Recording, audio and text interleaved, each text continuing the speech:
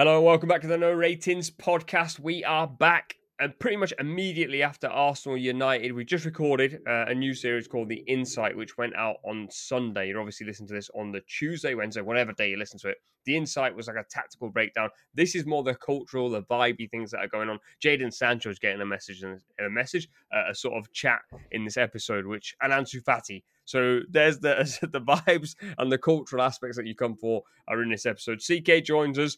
He didn't get to bleed his emotions out about the loss in the episode that we did for Sunday. And I'm going to ask you this time, how are you, bro?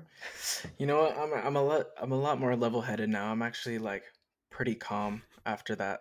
My head was gone for a second, and then I had to come in and talk tactics. I mean, But before we started recording just then, you went, oh, fuck, it's more to do with the extra stuff around the Sancho and just like the constant drama around this club is just ridiculous. But in terms of the actual performance in the game, like I'm actually a little bit more calm. I think we actually played pretty well. So, um, you know, injuries and stuff and just mental lapses and just the lack of quality, I think, bit us in the butt. But I'm a bit more calm about the game than I thought I was going to be honest. But happy to be here. Appreciate you having me on, as always. I'm just going to very quickly add this little anecdote in for you. Raj was just staring at his ceiling, then he decided to walk back to the window that's behind him. You obviously can't see this. And he's in some checkered tight shorts, like he's just done leg day. So he's just had a view of his backside while he's walked over to these windows and closed them. Raj, forget how you are. What is going on in that bedroom of yours? So I don't know what happened, but there's some random daddy longlegs came in, and it's just making a weird weird noise. And I saw another one coming afterwards. I was like, so I'm getting infested by daddy longlegs. So yeah, a window had to be closed. CK, are they called daddy longlegs in the States as well? Yeah, crickets, daddy longlegs are like you're talking about the long spiders, right? With the big, like kind of. Yeah. We call those daddy longlegs too. Yeah. Wait, hold on, Raf. You're in London. You don't know what daddy longlegs are? No, I do know. I just had I was like, what's he talking about? You had a little moment. They're worse than spiders because they just fly around like maniacs. Oh, yours fly. I don't think ours fly. Maybe we're talking about two different things. Listen, I told you came here for the vibes. We're talking about daddy longlegs that fly in the UK but don't fly in the States. Raf, you've just come off the back of the Arsenal game. Tell us how you're feeling, brother. Rice, baby. That's how I'm feeling, man. That's how we are feeling today. And that's the vibe for today, tomorrow, for the rest of the week, for the rest of the international break. That's the vibe, man. That's the timing I'm on. Rice, baby. That's what I'm saying.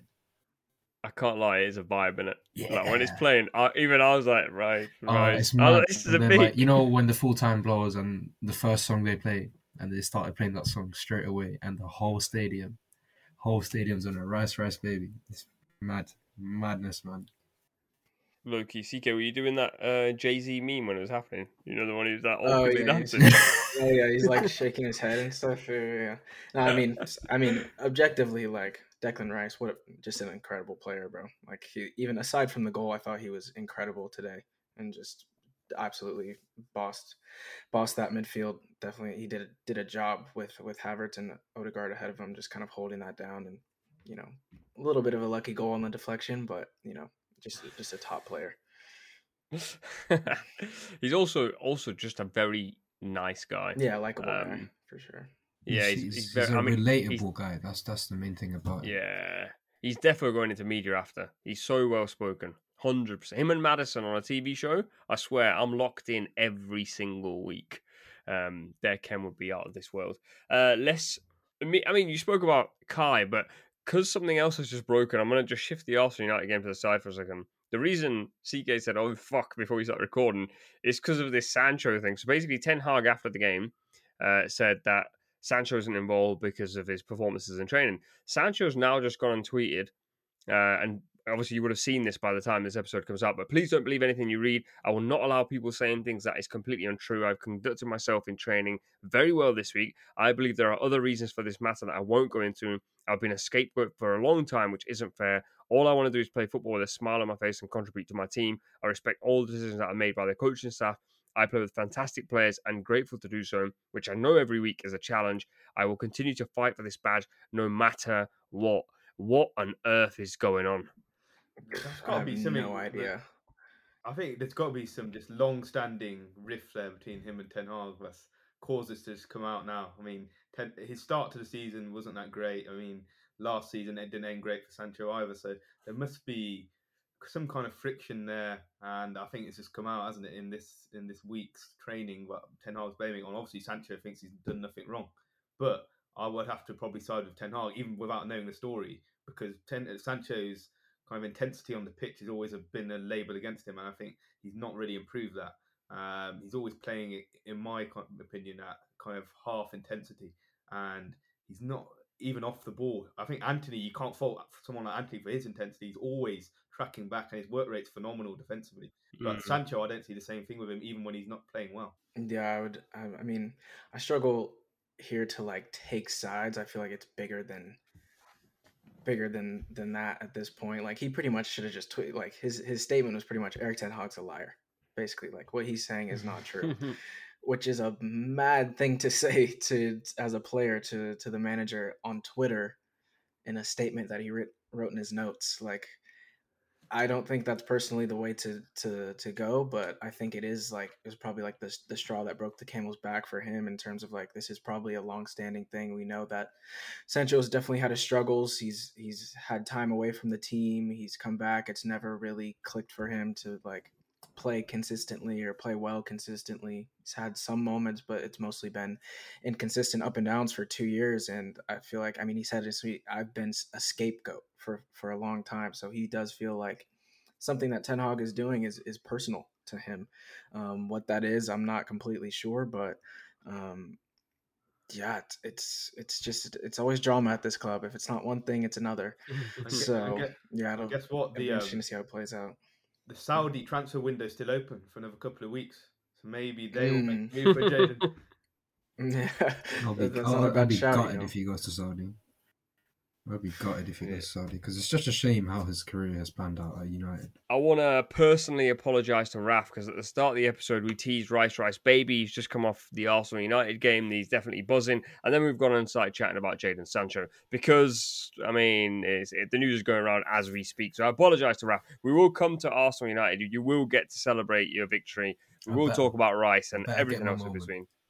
I want my moment. We will get to that. We'll get to that. Before we do, I just saw an interesting tweet from Culture Cams referring to Jadon Sancho and whether he's Manchester United's worst ever signing. Because we were just saying that there's probably no way back from this point. Raj is grinning, and I got a feeling you might back this narrative. Yeah, I mean, there's a couple of candidates. I mean, Anthony's going to be one of them pretty soon, in my opinion. I think, as we discussed on the Insight, he's going forward is literally non-existent for him at the moment. I mean, defensively, he's putting the work in, unlike Sancho. So yeah, you probably put Sancho ahead of him. But yeah, those two are both up for debate. And then you've got Slabhead, haven't you, at 85 million as well. That is looking horrific at the moment. He's going to be going. West Ham didn't even want to pay 30 for him, did they? So look, that's his market value is basically gone to a quarter of what Man U paid for him. So he's up there as well. There's three of them. And they're all three in the squad right now. Yeah, I think there's another one. I can't remember how much he cost, but I think Di Maria, he had a really bad time at Man United. A really bad time. So maybe that's another shout, but probably doesn't match the price tag of Maguire, Sancho, Anthony. So for me, it's probably still Maguire, because of all the PR and everything around him and how destroying it has been for him. And like for example, today we were at the match. He came on and the Arsenal fans started chanting his name. That's how bad it is. That's how bad it is with him. So and every single time he got the ball and he booted it up the pitch and it went in for a throw in, everybody was having a laugh. So I don't the guy doesn't help himself either. When he goes off to England, he starts putting his fingers in his ears, was that a friendly too or something? He's like dude, what against, read the room. Yeah. No, there's definitely a couple. There's a couple candidates for sure. As we said, three of them are in the squad right now. I think we've had some bad signings that just like this is kind of a theme. Like the player clashes with the manager, like Louis van Gaal and Di Maria. It's just didn't work. Paul Pogba and Jose Mourinho, they just didn't like each other for some reason. Alexis Sanchez is obviously one that's like more injury based, like that just didn't really work out. Like someone like a long time ago, Kleberson. I don't know if you guys remember Kleberson, but he that was a really big name signing that didn't work out. But Jadon Sancho, if this truly fizzles out into like nothing, and we get 3 years of just like, or 2 years of basically just like inconsistency, and then 1 year of just nothing, like for I think we paid 70 million, like that's pretty up there of being one of the worst in the history. And it's just like not even, I mean, I definitely have questions about his like ability, his like traits and how they kind of apply to the Premier League style of play, but to not even get like a consistent run of performances after 3 years is just like only Manchester United, man. It's weird because I feel like he's actually got away with it for ages, and now he's like gone completely the opposite way, where like people are now going, actually anything he does is completely unforgivable. I don't know if that's like because it's been 3 years, or actually it's just because people have gone, I don't rate him. Whereas Anthony's now on the flip side. Like Anthony started off that way, like from the get go, and I think it's because he did the fidget spinner skill or whatever it's called. Yeah. People were like this guy's. People hated him from the Put get the target on his own back. Yeah. The worst was when he did that little spinneroonie in the Europa League and then hit it straight out of play after doing it.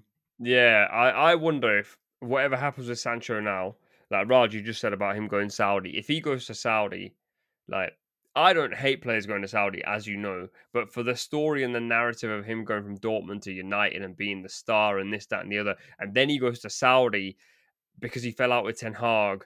Like, where do you go from there? Like, he's not. Essentially, he's not going to go to Barcelona, Real Madrid, Man City. He's going nowhere. Basically, then he'll be going. The other place he could go to is Dortmund. Return. Obviously, he's felt comfortable in that environment before. I think that could be a potential one for January. They'd probably take him on a loan with an option to buy, which gets activated after a few appearances. And I think he'd be a decent shout back there. I think City. It's quite too, sad honestly. how it's quite sad how it's ended up with him, because there was a time when Haaland, Bellingham, Sancho, they were all at Dortmund, and you see how their careers have gone. Like Bellingham's at Real Madrid, he's like the next superstar of the game. Haaland's at Man City, breaking every single record there is in this game. And then you have Sancho, who's I said it at the time when he made the transfer, like Man United is not the place you want to be. Like it was never going to be the right environment. Like it was too, like there's always something shifting in that club, or there was at least at the time when he came, and how it's panned out, and it was never the right environment for him to go to in the first place. And obviously now you have a new manager that's come in that doesn't rate him at all whatsoever, doesn't appreciate whatever skills he could offer them, and it's just a bit sad to watch, because like even when he was at Dortmund, he was like one of my favorite players to watch. Like he was just, especially whenever like an English guy goes to a foreign league and starts balling out, like it's so fun to watch as a Premier League fan. Like you see Tammy Abraham at Roma, that was really good to watch. Sancho here, Bellingham at Real Madrid. It's just like you feel like you want to support them, and you want to back them. And to see like Sancho in this position at United is quite sad, to be honest. We will come back to United and Sancho. Raf, I have some fears about your internet connection, so therefore I want to get your Arsenal United. You're fine at the moment. Okay, I want to cool. get your Arsenal United take, because if we have to let you go, I'd rather let you go on a high than on this Sancho conversation. How are you feeling? Where is your brain at right now? Can you explain what's going on with Kai Havertz? What's changed between this season and last season? And was Arteta about to cry at the end of that game? That's a lot of questions, but all I'm going to say is that at the 89th minute, when who was it that scored for Man United? Garnacho. When he scored, I was cussing out the whole club. I was cussing out all the players, everyone, and I was about to leave the stadium. Fast forward 4 minutes, in a state of mind which I cannot describe. I'm in a place where it's just all types of madness, and I still haven't quite recovered from all of that.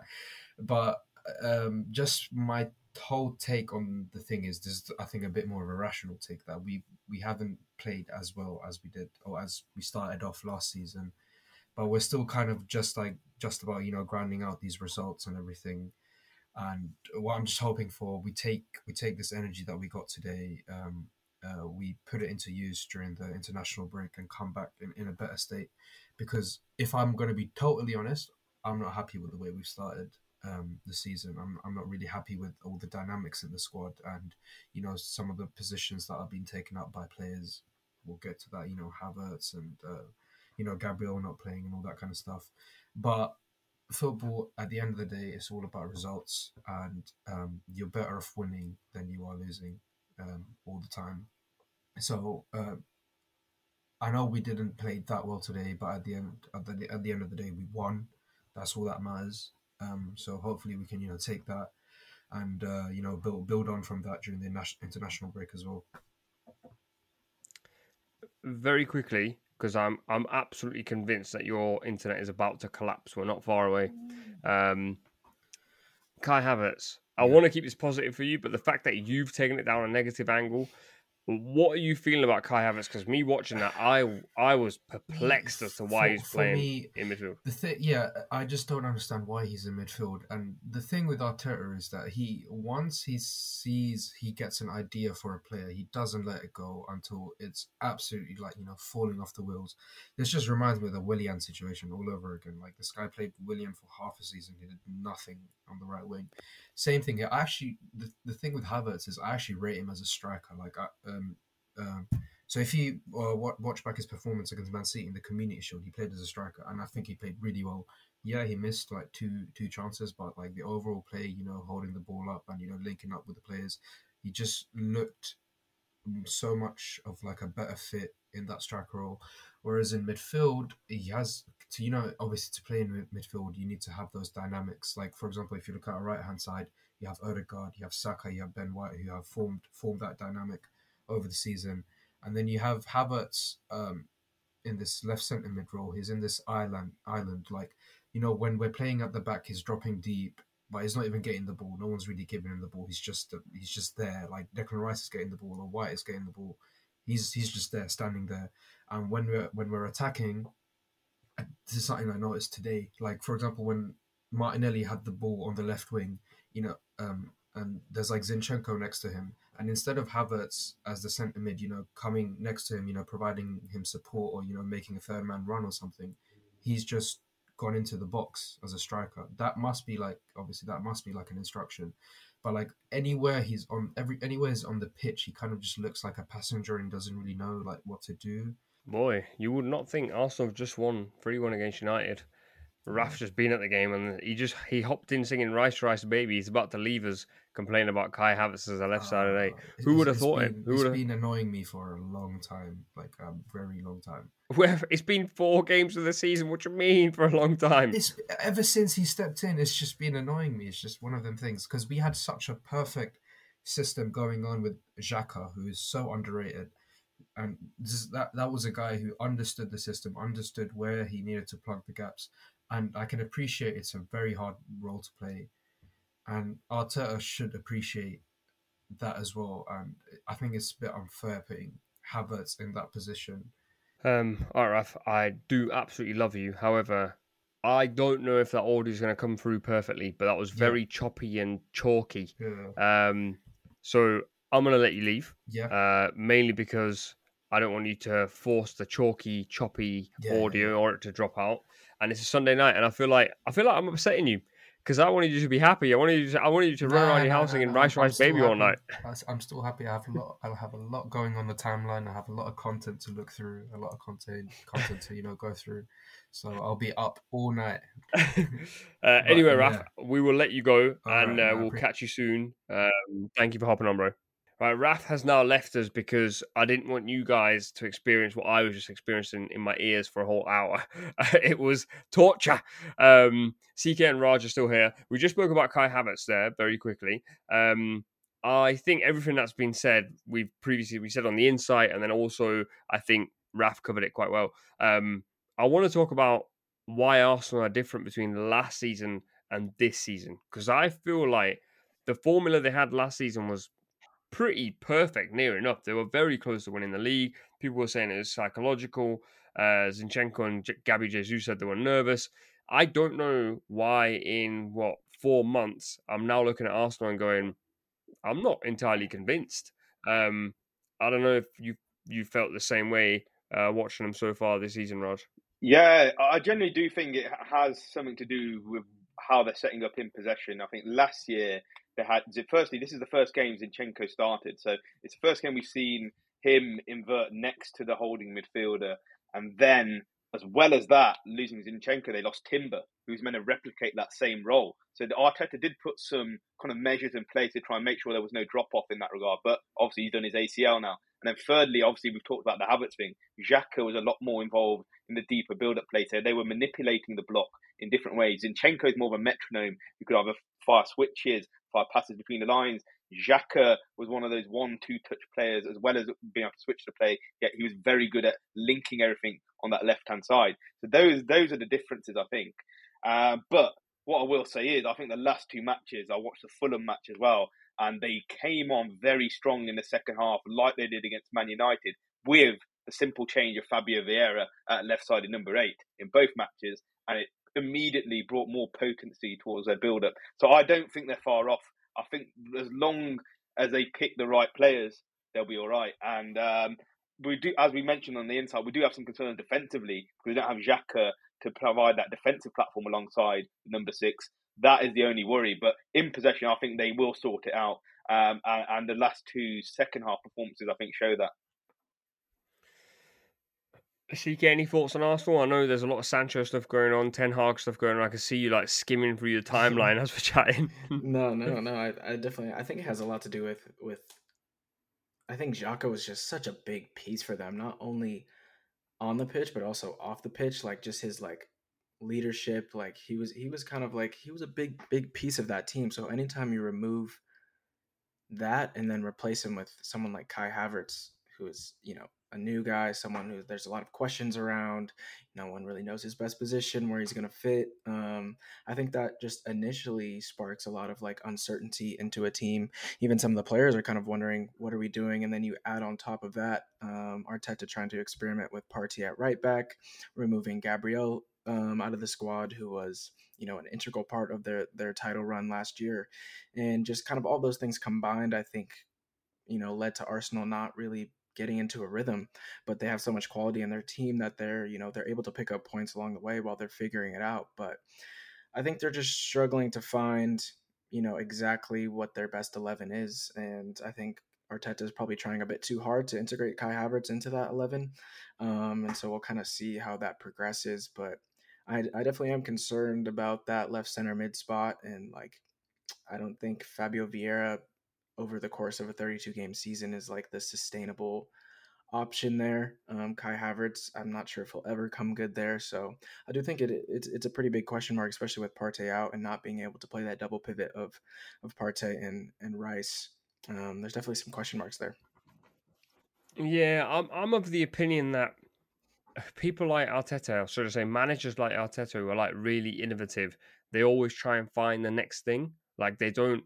One thing to praise about managers like Jurgen Klopp, for example, although extremely stubborn, he had like this method of 3 workhorses in midfield, and he would find solutions around them. Essentially, I feel like managers like Arteta, Pep as well. But the luxury Pep has is millions and millions of pounds, and so therefore he can constantly rebuild sides. I don't know if Arteta is experienced enough to do that level of like tinkering, to do that level of like innovation all the time. As cool and as interesting as it is, I do sometimes just think like, okay, last season you lost Xhaka. We spoke about this on the Insight, so we won't go into it in too much detail. But they should have just got McAllister, and you've basically fixed your left-sided 8 position and not had to even blink. And then you're just improving. You're bringing in Timber. That injury obviously has affected him. And then you're flushing out the squad that bottled it to some extent last season. But I think he's actually gone, I need to change something because we were this close, but something was missing. And I just feel like sometimes managers don't need to do that. Yeah, I do think one part of it is he wants a different option for big games. I think what he wants is Kai Havertz there as an outlet to hit in a more direct manner, like Pep started doing with Erling Haaland and Kevin De Bruyne as a 9-10 duo in the big games. Last year, you see against Arsenal in the title winning, in the title running, they kept going long to KDB and Haaland and going that way, bypassing the press. And similar against Bayern Munich, Man City did the same there and tore them apart. So I think that's the idea behind it. He's trying to get Kai in there, and I think he will use him as a number 9 in those big games to hold up the ball and act as that kind of release mechanism when teams are pressing him so hard, teams like Man City, teams like Liverpool. Because you saw when Liverpool put the pressure on in the title running, when Man City put the pressure on in the title running, they struggled, Arsenal. So I think that is might be the evolution behind it, is what he's trying to do. So, yeah, interesting things to look into. CK, I want to talk about this Ten Hag away from home record. I know in the insight you said that there's lots of positives to say, but I'm pretty sure that's 1 point in 10 away games versus the top 9 between last season and this season. That's a very spooky record. That's Levi Colwill sprinting back type of record. No, it's bad. It's really, really bad. Yeah, I think you're right. 1-9 and 1-9. And 1-9. So yeah, 1 point. Which is horrible. Yeah, I think it speaks a lot to. I mean, I want to be fair to Ten Hag and also criticize him as well. Like, he definitely, as the manager of the team in those games, he definitely deserves some of the blame. He definitely has gotten it wrong sometimes in terms of his in-game management, in terms of his selection at some time. But I think a lot of it is also like the mentality of the squad that he took over. Like, a lot of these guys don't believe that they can win these games, in my opinion. Like, when you look at Arsenal in that game, like, they believe that they were going to win that game the whole time, because they've done it before. Like, they've cultivated that mentality over this Arteta's 4th year or 5th year.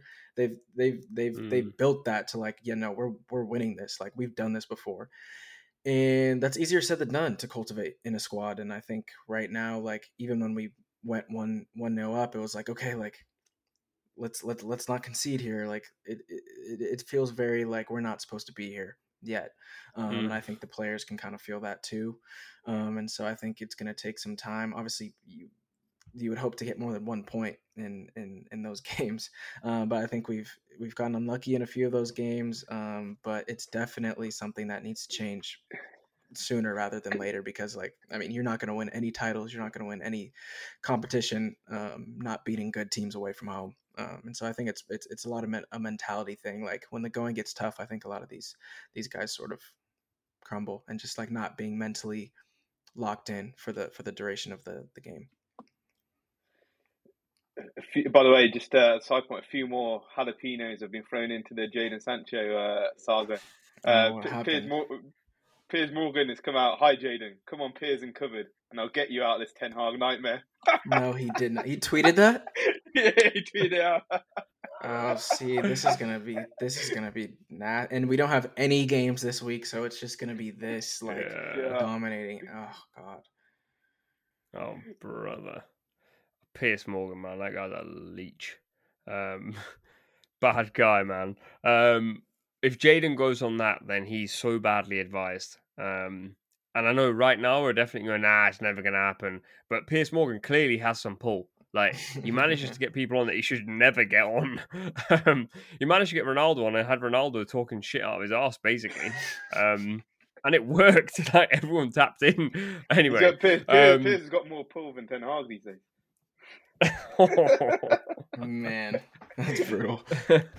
CK's like so not in the mood to chat something. Like, he's muted all the WhatsApp groups, but he has to come and do a podcast. It's just never a dull moment, man. Never a dull moment at this club.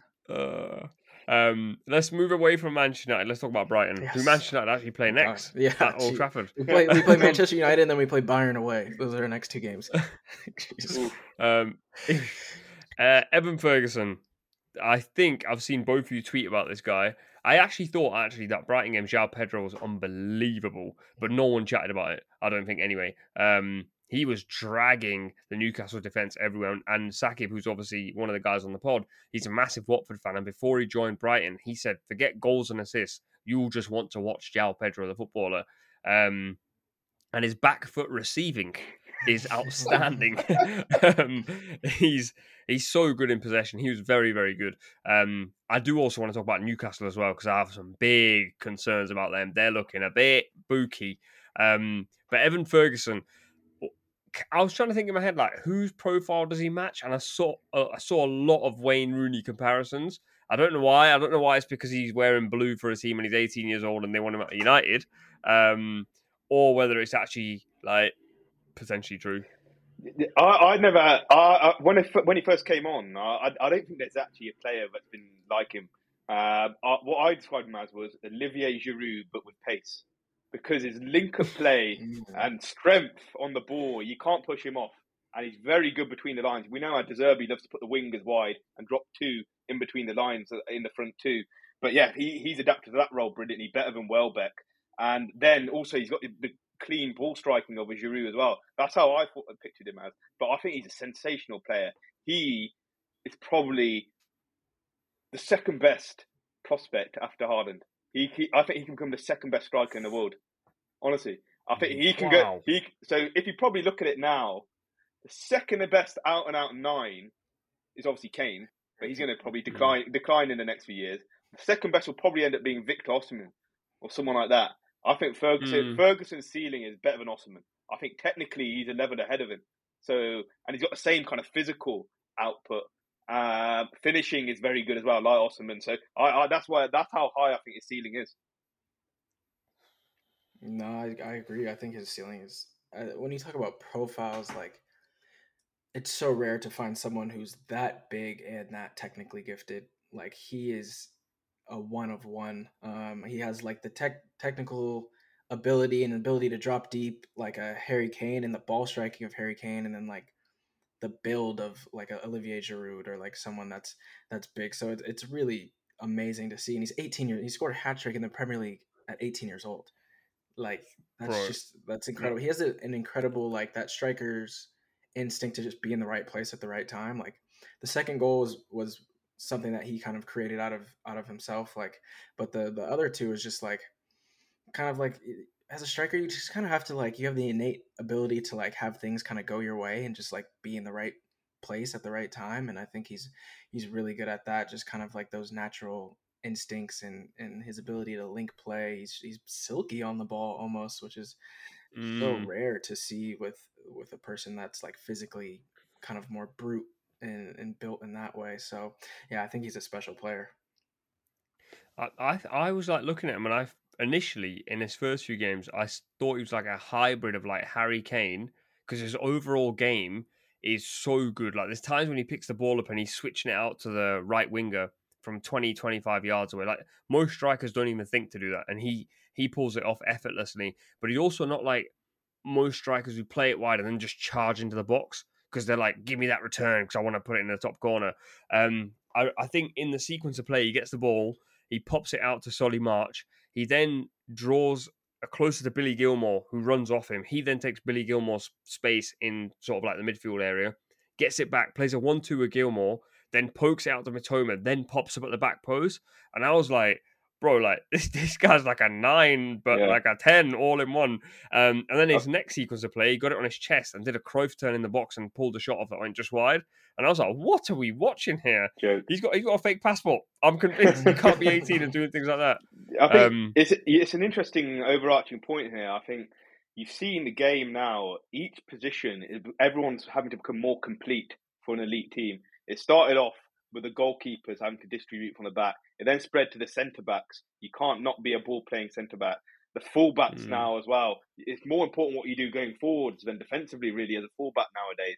Then it went to the midfielders. You saw multifaceted midfielders like Gundogan. You see McAllister now. They're comfortable in all areas of the pitch. Now it's a striker. Poachers, pure poachers, aren't really existing in the top teams anymore. We talked about Rasmus Højlund earlier, displaying that link-up play as a positive sign. We were more interested in that than what he was doing in terms of in the box. This is what's happening in the game now. You need to be a lot more complete. These specialised players, for example, Kevin Phillips winning the Golden Boot in the Premier League back in the 1990s. Don't disrespect my boy Kevin Phillips. That stuff is never going to happen now. You've got to be complete in all facets, and Ferguson will be leading the way in terms of strikers. Now we've seen Harry Kane, and after Benzema, he'll be the next one. That is big praise, man. He's just sat there listening to this podcast going, I just want to play football. um, his second goal was mental, actually. The way he just turned and like defenders were scared of him. And that's quite unique for like an 18-year-old where you have like, I mean, I also do think like if Sven Botman's there, he closes him down. Dan Burn was not interested in closing him down. Because like the week before he got ripped to shreds by Darwin. So he was like, I got no interest in getting involved.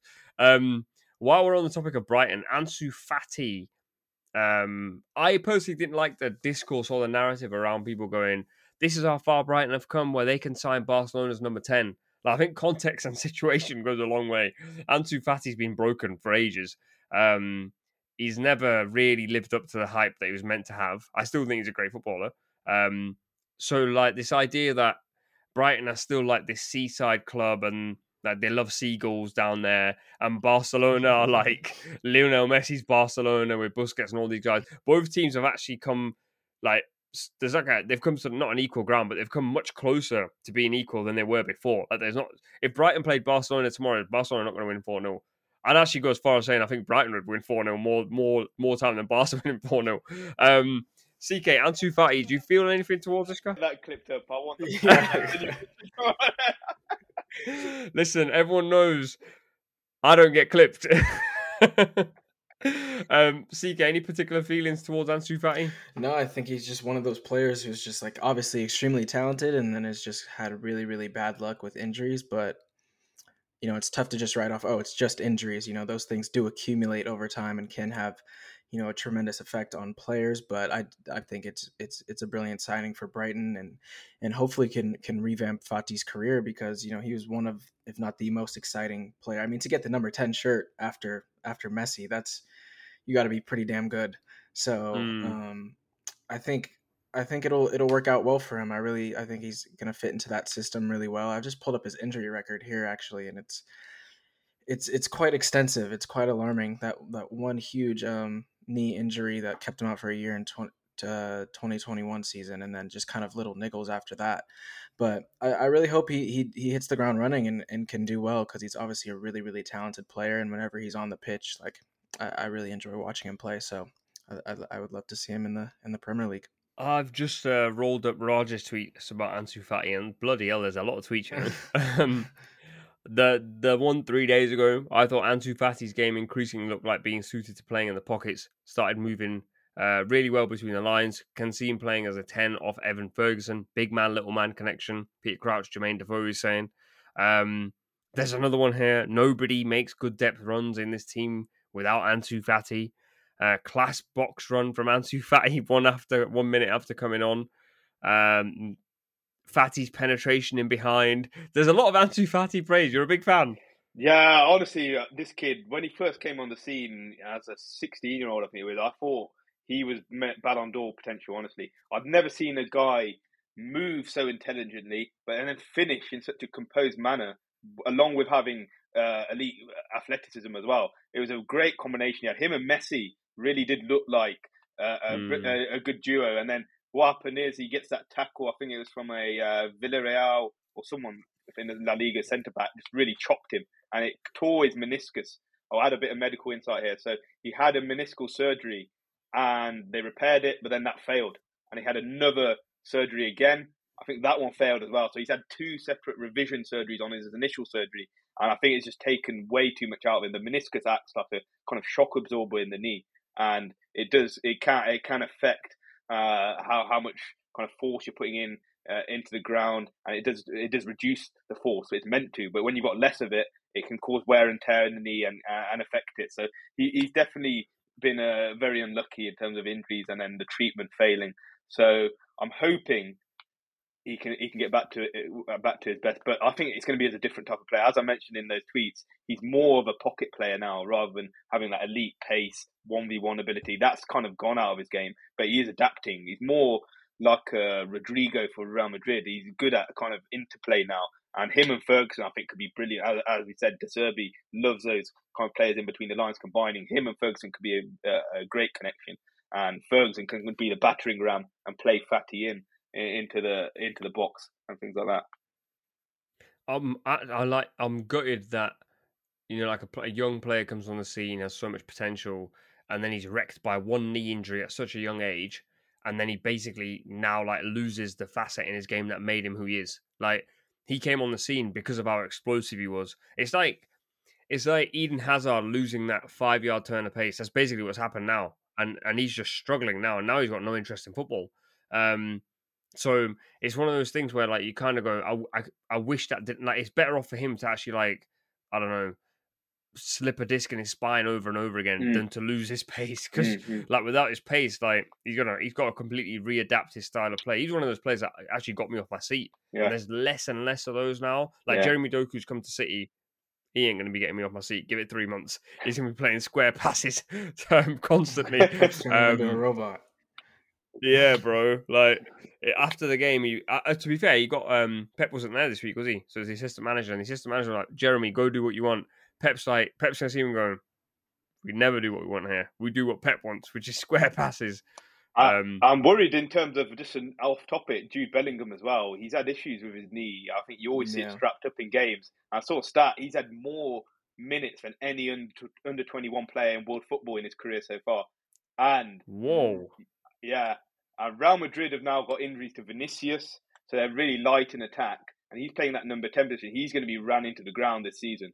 So I really do. Also, he like loves it as well. Yeah. So like he's loving the attention and like the whole Madrid thing. So you kind of do have to start going, well, like he wants to carry the team on his back. There's all this stuff actually that came out about some Dortmund players. Do you remember seeing that? Yeah. They so said some Dortmund. Didn't they say that they were relieved his presence has gone from the dressing room because he was demanding too much of them? Yeah. And they were also saying like he loved it being about him. And you kind of see it, like he laps it up with those La Liga cameras that make anything look like a Hollywood film. But he's sort of like if the option is there for him to play every game this season, he'll continue to play every single game. And then you do worry, like, does that kill his career long term? And look at his style of play as well. He's so box to box and intense. He puts the work in every minute on the pitch. So honestly, yeah, this one is scaring me. Very quickly before I let you go, Jude Bellingham has just been mentioned. I did want to talk about him. CK is so upset right now. I can see like the upset, like he's just like sad. He's actually just sad. This is a nice distraction though. I'm just talking about other actually things that I'm interested in, other than this club, man. This might be really probably more, I guess, easy for you to answer than me and Raj because we're English. But is there a better midfield trio in international football than Rice, Bellingham, and Foden? I don't think England will ever play that. I don't think England will ever play that three. I think it'll be Rice, Henderson, Bellingham, or you know how Southgate does. Yeah, go ahead, Raj. Yeah, well, Rambo, the Trent was actually put on the midfielder list. This squad. So that could be the other option. Rice, Trent, and Bellingham and Foden playing off a wing, maybe. Yeah, maybe let's switch Foden out because I don't think Southgate will play Foden through the middle, to be honest. Maybe Trent, Rice, and Bellingham. I see that more as a likely option, with maybe Rice sitting, Bellingham going box to box, and Trent dropping as a double pivot from time to time. Is that the best midfield trio in international football, CK? I'm trying to think. Who do you support in internationals? I mean, US. We're getting better. Like I actually like the football that we're playing in the World Cup. I like a few of our players. Yunus Munsa, I think, is a player to look out for going forward. He just went to AC Milan, and I like him a lot. I think he's destined to go to the top. Pulisic's hit the ground running at AC Milan, scoring a couple goals already. So I like the football that we're playing, but I mean, realistically, if you're rooting for someone to win, we're not going to win any tournament anytime soon here. So I like watching England. I usually just watch players that I like. So obviously a lot of the players in the Premier League, and then like a lot of French players as well. I was thinking about France because they have Tchouameni and Camavinga. I'm trying to think who would be the third person. Griezmann will probably be the third, won't he, in that right-sided eight? Yeah, that's pretty good. And then you have Spain, Pedri, and Rodri. I'm trying to think who's going to be the third in that. He probably sticks Gavi. Dani Olmo. Yeah, Gavi. I guess Gavi kind of drops it down. So, yeah, I mean, Bellingham. What was the three you said? You said Bellingham, Rice, and Trent. Trent full-time midfield. I'm not sure. But I mean, the talent. I mean, is up. I think Bellingham is in like the perfect position. Like he made the correct career move, going to Real Madrid in a midfield that's just like so solid. Like the structure is there. I think he's very much just like a. I think luxury player is a little bit too harsh, but like he's best just crashing the box, like getting involved, like being like a kind of just like that final cherry on top sort of player. And in a midfield of Tchouaméni and Camavinga, and then options of obviously Luka Modric, excuse me, and Tony Cruz, like he can just do what he does best there, which is just score goals, like float around, like do what he does. And so I think he made a really correct. If he went to like a Manchester United or something, for example, I don't think he'd be doing nearly what he's doing right now. So, but yeah, that midfield three is pretty good. I'm fascinated to see if Mbappe goes to Madrid, how that affects Bellingham, because I don't think he's been in a dressing room yet with a guy who has as big of a Aura. not an yeah, aura. Aura is the only word I can think of. Like someone who demands cameras and press and paparazzi as much as Mbappe. Like he's got Vinicius around, but Vinicius doesn't carry the same aura. Vinicius is just a pure footballer that we all love and enjoy. Yeah. And Vinicius could be walking in a street in Manchester and no one's going to recognize him. Whereas like Mbappe can't even walk in a street in Afghanistan. People will still know who he is. So I wonder what effect that has on Bellingham. But anyway, back to the question. Rice, Trent, Bellingham. What are you saying, Raj? Yeah, I like it, but I agree with CK. Trent has still got a lot of work to do to really make that midfield spot something he can thrive in full time. I think even today for Liverpool, you saw him. They weren't rigidly inverting him into midfield. It was only situational. Most of his passes were coming from like the side of Aston Villa's block, where he had a bit more space to pass over the top. It's when he's inside an opposition team's defensive formation is where he needs to improve on the turn with pressure on his back. Yeah, I'd probably give it still to Camavinga, Tchouaméni, and Griezmann. I think they are the leading force in midfield. And then if Trent can adapt, maybe they can get there one day. But I do like the look of a Trent Rice double pivot because you got Rice will be able to dictate the tempo in possession and give Trent that bit more freedom to create. And that's what he needs. You don't want him playing at the base and controlling tempo. You want him being free to create. So yeah, and Rice is obviously elite defensively. So yeah, it could be. I think I like the look of that partnership. Then play Jude in the final third as he's doing for Real Madrid. What about Foden? Yeah, I think if you just put you guys aren't feeling Foden, I think he's he's almost underrated now. It becomes a balance issue though, because if you play Rice, Bellingham, and Foden, you're gonna be leaving that midfield pretty vacant. Of course, yeah. So you're asking Rice to do a job. Yeah, and Saka's got that right wing sort of nailed for me. So then the only place where you can fit in Foden then becomes left wing.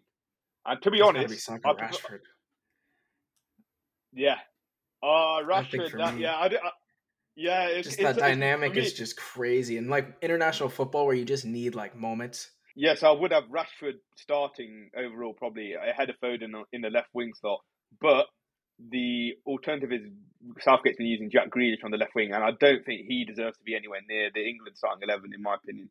I think his influence on Man City's success has been grossly overrated. I think he's had a very simple job to do in terms of dribbling with it, drawing fouls, retaining the ball. I don't think he's been the game changer for Man City. I think you could have put any number of left wingers in there in world football, and they would have done a similar job to Grealish, in my opinion. And I think that's why Doku's been brought in to push Grealish and to maybe even take his spot. And I think, I think he is the weakest player in Man City's treble-winning 11, Jack Grealish. So yeah, I don't think he's done much to start things. I even would have James Maddison ahead of him, even on the left wing. I think Maddison has got superior creative abilities. He's a better finisher. You saw that goal yesterday, Coutinho-esque finish into the top corner. I think I prefer him to Jack Grealish even. Wow, that's big. I mean, I definitely understand your point there. Like, what he does is nothing like crazy special, but like he's probably one of the best at like that simple job, if that makes sense. I don't know if it's not like bigging him up, but like he does that job very well. And so I think I think managers just see like it's almost like a safe bet, like throwing Grealish out there. Like you're not going to get any sort of like pushback for starting Jack Grealish because he's not going to like Do you not really think? mess up.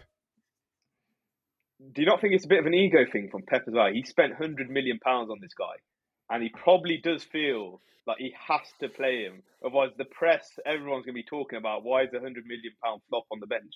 I do think there's a bit of that in there as well.